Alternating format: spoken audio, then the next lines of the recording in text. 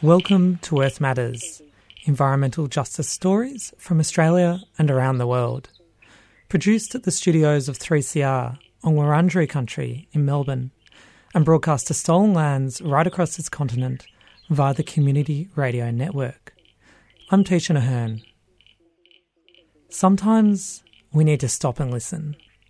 Sometimes we need people to help us imagine a different world. On today's show, we take time to listen to three writers and activists who help us see our world differently and help us imagine other possible futures. Hannah Donnelly is a Wiradjuri woman from New South Wales.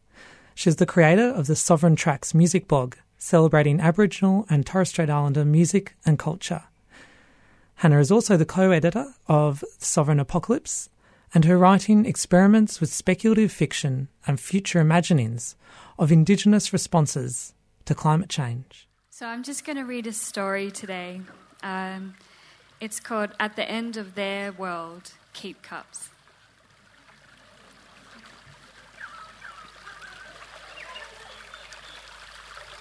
I'm going to die of thirst, she said to herself. She jumped across slippery granite to make her way upstream, dislodging dead cycads curled over and brown. She lost her balance and the old billy can fell in stagnant water. It sunk into the mud. Bitch of a creek, she thought. She was carrying her sacred keep cup full of water, but it wasn't enough to make a cup of tea.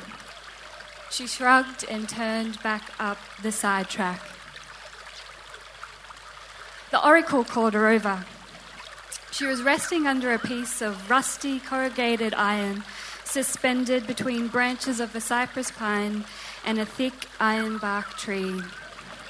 Kid, you got to take this geocode prophecy into town. I can't trust no one else. She'd never thought about crossing the border before. Can I have a prediction, though? Where's the water? Billy can rusted through. Had a hole in it, she lied. The oracle poked around inside her watermelon-coloured keep cup, hanging on stringy bark twisted around her neck.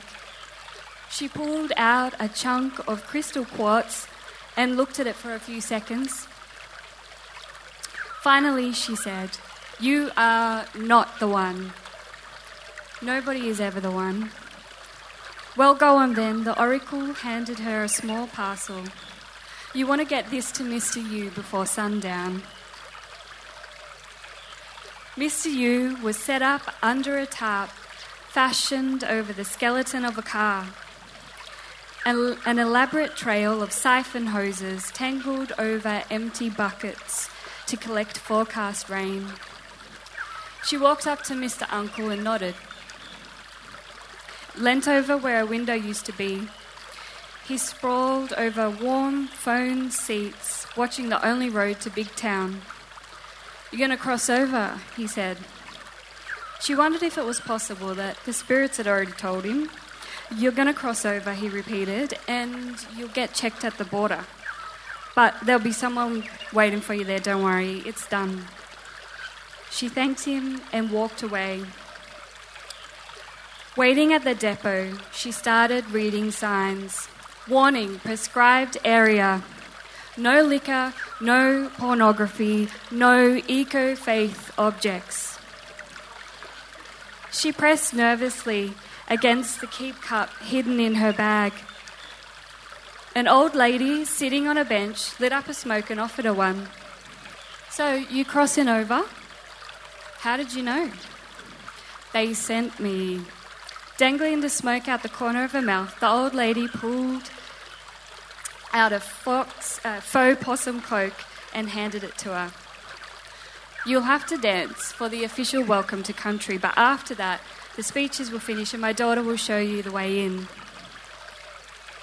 Big Town was flat, cracked earth as far as the eye could see. The old lady's daughter had told her to stick to the footpath and someone would find her. She stopped in front of a water station for a drink and saw a young fellow wave. He whispered, "Not here, keep moving." They emerged at the front of a vacant shopping bay. "These are the only screens without security," he said. She handed him the parcel. He pulled off the plastic cover behind a screen and connected the oracle's memory. "There, now you can read." He walked away and she turned to ask him how she could get back home and then saw an error message. The data started flicking across the screen. It said, "Inside, keep cups," it was written. Low flowering G-bung marked the beginning of the track. She was much older by the time she returned to the creek. The oracle was long gone. She slowly started digging with her hands under the ironbark tree. She found the watermelon keep cup buried in a plastic bag. She ripped it open and raised the cup to look inside.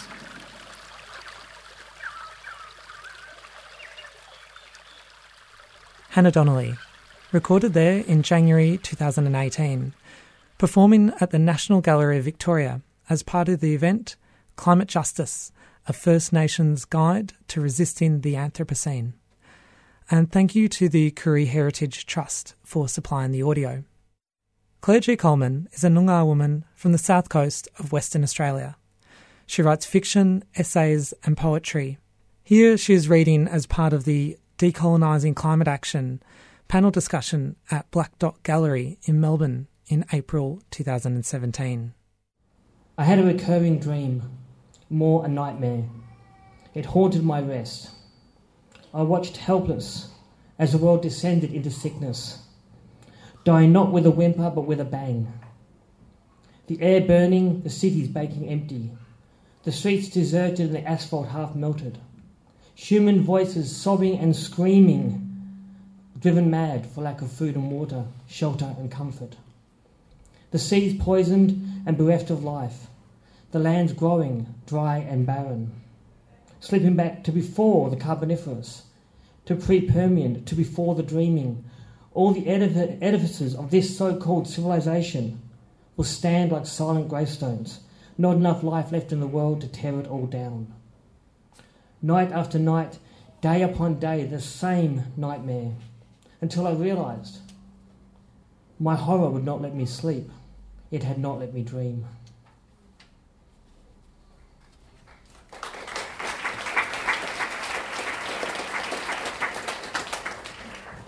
This one's called Licorice Green. It's a colour, obviously. My favourite colour. A green so dark it's almost black sucks me in. Black is the colour of mystery, of anarchy, the colour of rebellion. Standing alone if you need to stand alone. Stand alone if there's no one else to stand with, but still standing. Black is the colour of darkness and of death. The skin of my ancestors. Interesting, the word for evil is dark, and the word for the colour of my father's skin is dark. We looked after this home, this land, while the white powers destroyed theirs. Why were white men so scared of my father's mother? My father's father. Darkness is under the trees in the deep forest. Darkness is deep underground. Once your eyes adjust, the sky at night is never dark, especially in the city, but even in the middle of nowhere, we have the moon and stars. Why do we so fear the dark? Why do you so fear the dark? The darkness holds you to anger. Why do you so fear the dark that you'll burn irreplaceable resources to cast it out? It's getting hotter. The soil built from sand and life is dying. The trash is piling up. The only thing our economy creates is pollution. That's what the economy is for. It turns resources into pollution. We are fighting a war against the planet, and we are winning. If we fight the planet, we can only fight ourselves. If we fight ourselves, we can only lose. Tell me honestly, is there hope in any colour other than green? The darkness under trees, the darkness within the forest, the darkness inside of life is licorice green.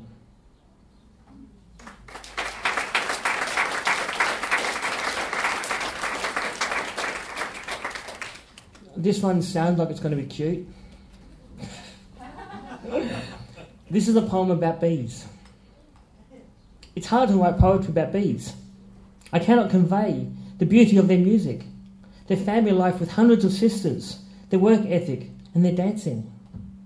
I cannot write poetry about bees. Bees are beyond words. Bees are beyond me. They're bigger than I am. A bee can kiss a multitude of flowers, and without the bee their blooms are worthless.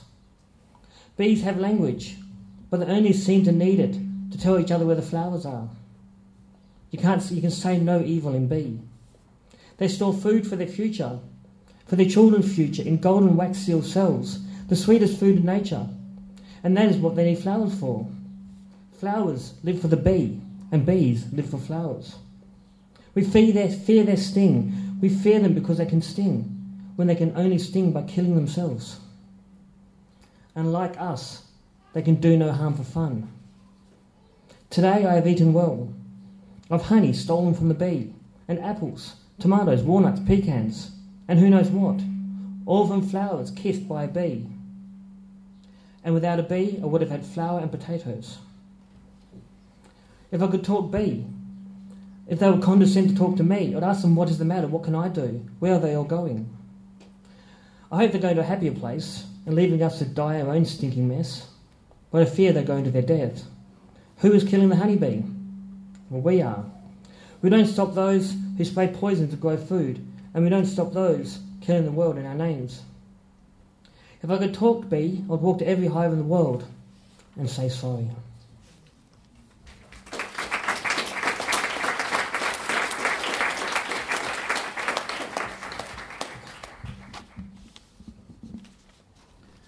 I have been hearing the alarm for years.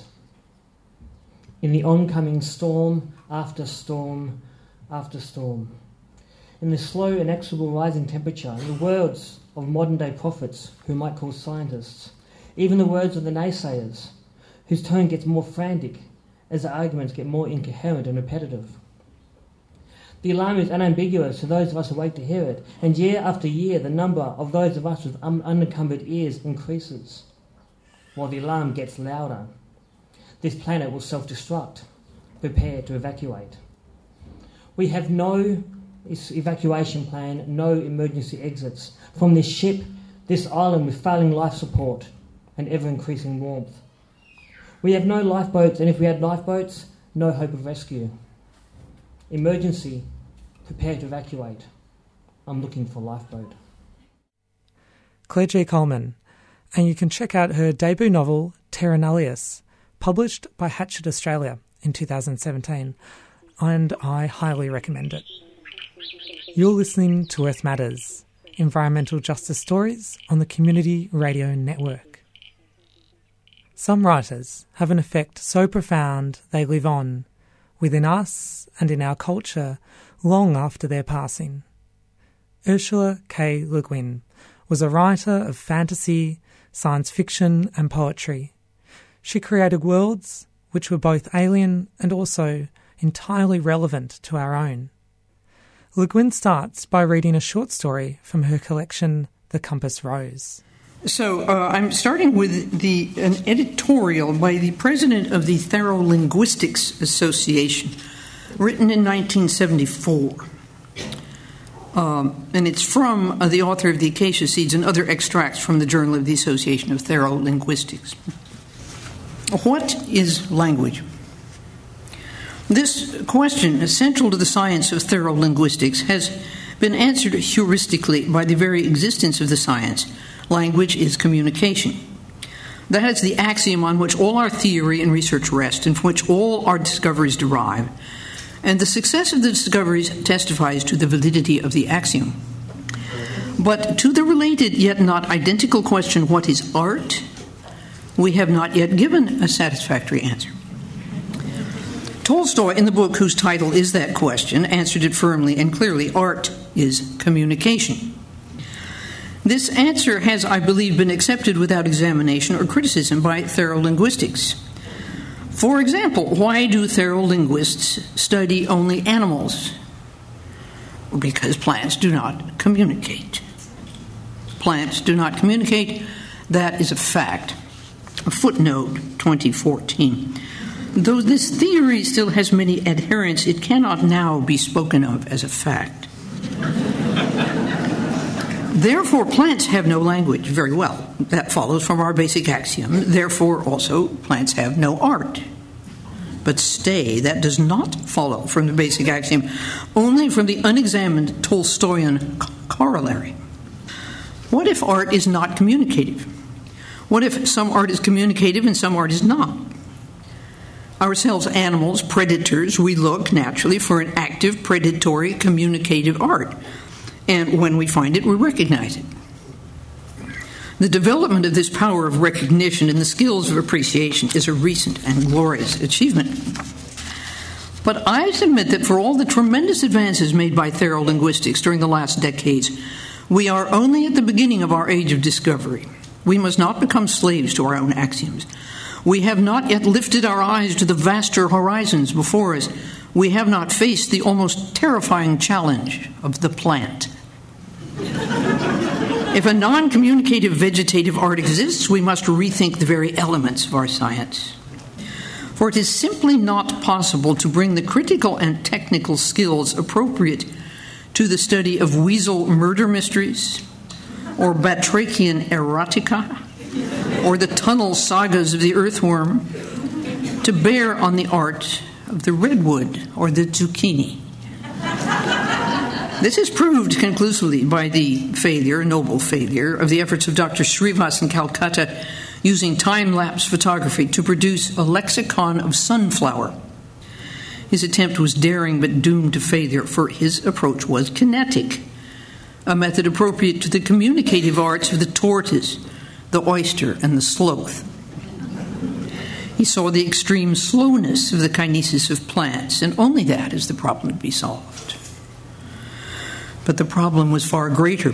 The art he sought, if it exists, is a non-communicative art, probably a non-kinetic one.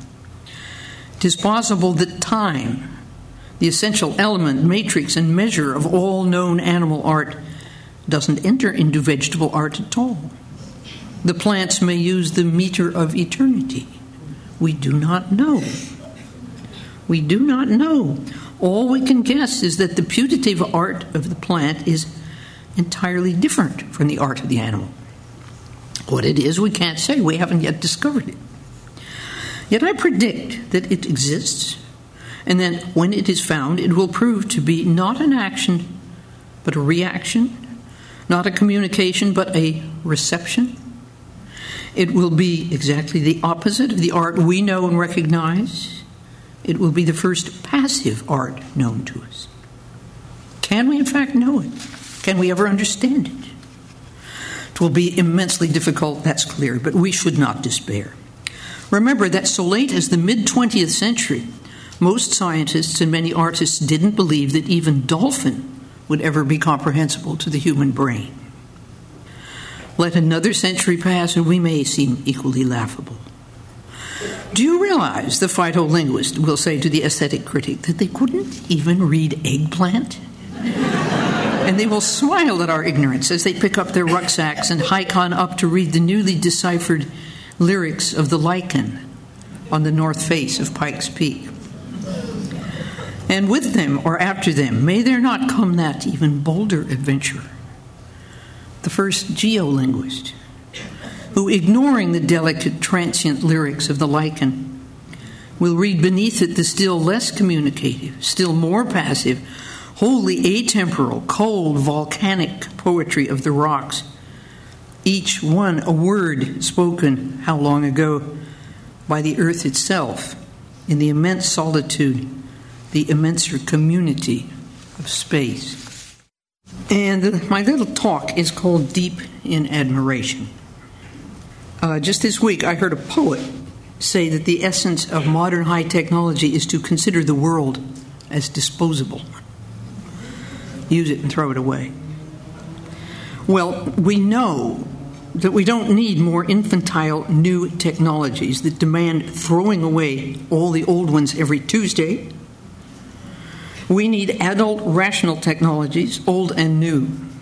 Pottery making, bricklaying, sewing, carpentry, solar power, sustainable farming. But after our long orgy of being lords of creation and texting as we drive, it's hard to stop looking for the next techno fix. We have got to change our minds. To use the world well, we need to relearn our being in it, renew our awareness of belonging to the world. Well, how do we go about it? That awareness seems always to have involved knowing our kinship as animals with animals. Darwin gave that knowledge a scientific basis.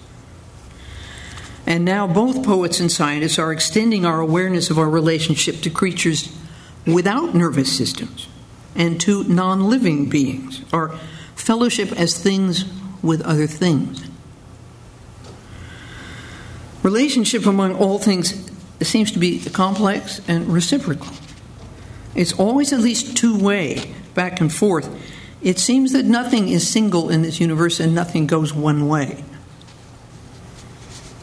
And in this view, humans appear as particularly lively, intense, aware nodes of relation in an infinite network of connections, simple or complicated, direct or hidden, strong or delicate, temporary, very long-lasting, a web of connections infinite but locally fragile, with and among everything, all beings, including what we generally class as things, objects. Now, Descartes and the behaviorists willfully saw dogs as machines without feeling. Is seeing plants as without feeling a similar arrogance? We don't know. But one way to stop seeing trees or rivers or hills only as natural resources is to class them as fellow beings, kinfolk. I guess what I'm trying to do is subjectify the universe, because look where objectifying it has got us. To subjectify is not to co-opt and colonize and exploit. Rather, if it's done honestly, it involves a great reach outward of the mind and the imagination. What tools do we have to help us make such a reach?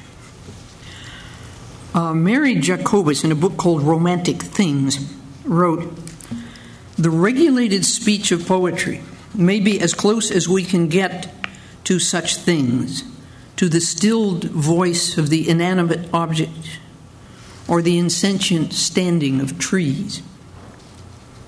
Poetry is the human language that can try to say what a tree or a rock or a river is, that is, to speak humanly for it in both senses of the word for. A poem can do so by relating the quality of an individual relationship to a thing, a rock, a river, a tree. The relationship to, or simply by describing the thing as truthfully as possible. Science describes accurately from outside, and poetry describes accurately from inside, you could say. Science explicates, poetry implicates. Both celebrate what they describe. We need the language of both science and poetry to save us from ignorant irresponsibility.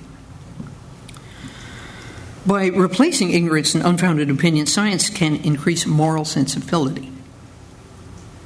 By demonstrating and performing aesthetic order or beauty, poetry can move minds to the sense of fellowship, which prevents careless usage and exploitation of our fellow beings, waste and cruelty. Now, poetry often serves religion, and the monotheistic religions privileging humanity's right relationship with the divine tend to encourage arrogance. And yet, even in that hard soil, poetry will find the language of compassionate fellowship with our fellow beings.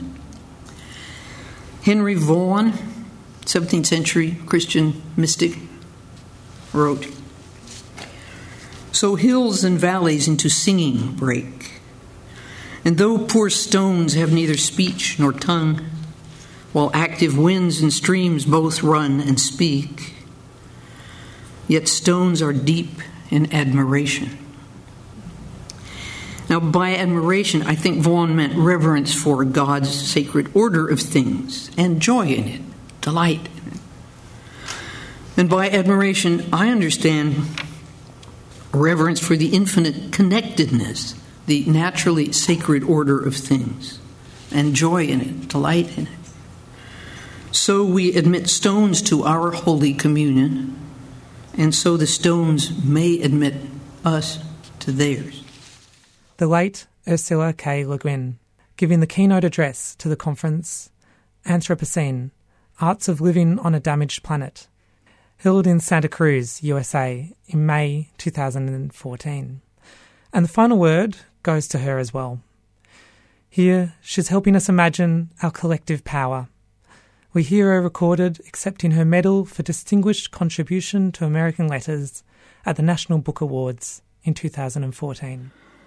We live in capitalism. Its power seems inescapable. So did the divine right of kings. Any human power can be resisted and changed by human beings. Resistance and change often begin in art, and very often in our art, the art of words. You've been listening to Earth Matters, Community Radio's National Environmental Justice Program. I'm Tisha Ahern. If you missed any of today's show, you can find our podcast at 3cr.org.au/Earth Matters. Earth Matters would like to thank the Community Broadcasting Foundation for their financial support, and the Community Radio Network for getting the program out to you. Earth Matters is produced in the studios of 3CR in Melbourne, on Wurundjeri country. If you'd like to get in contact, you can call us on 03 9419 8377. You can send us an email on earthmatters3cr@gmail.com or go to our Facebook page. I hope you can tune in next time for more Earth Matters.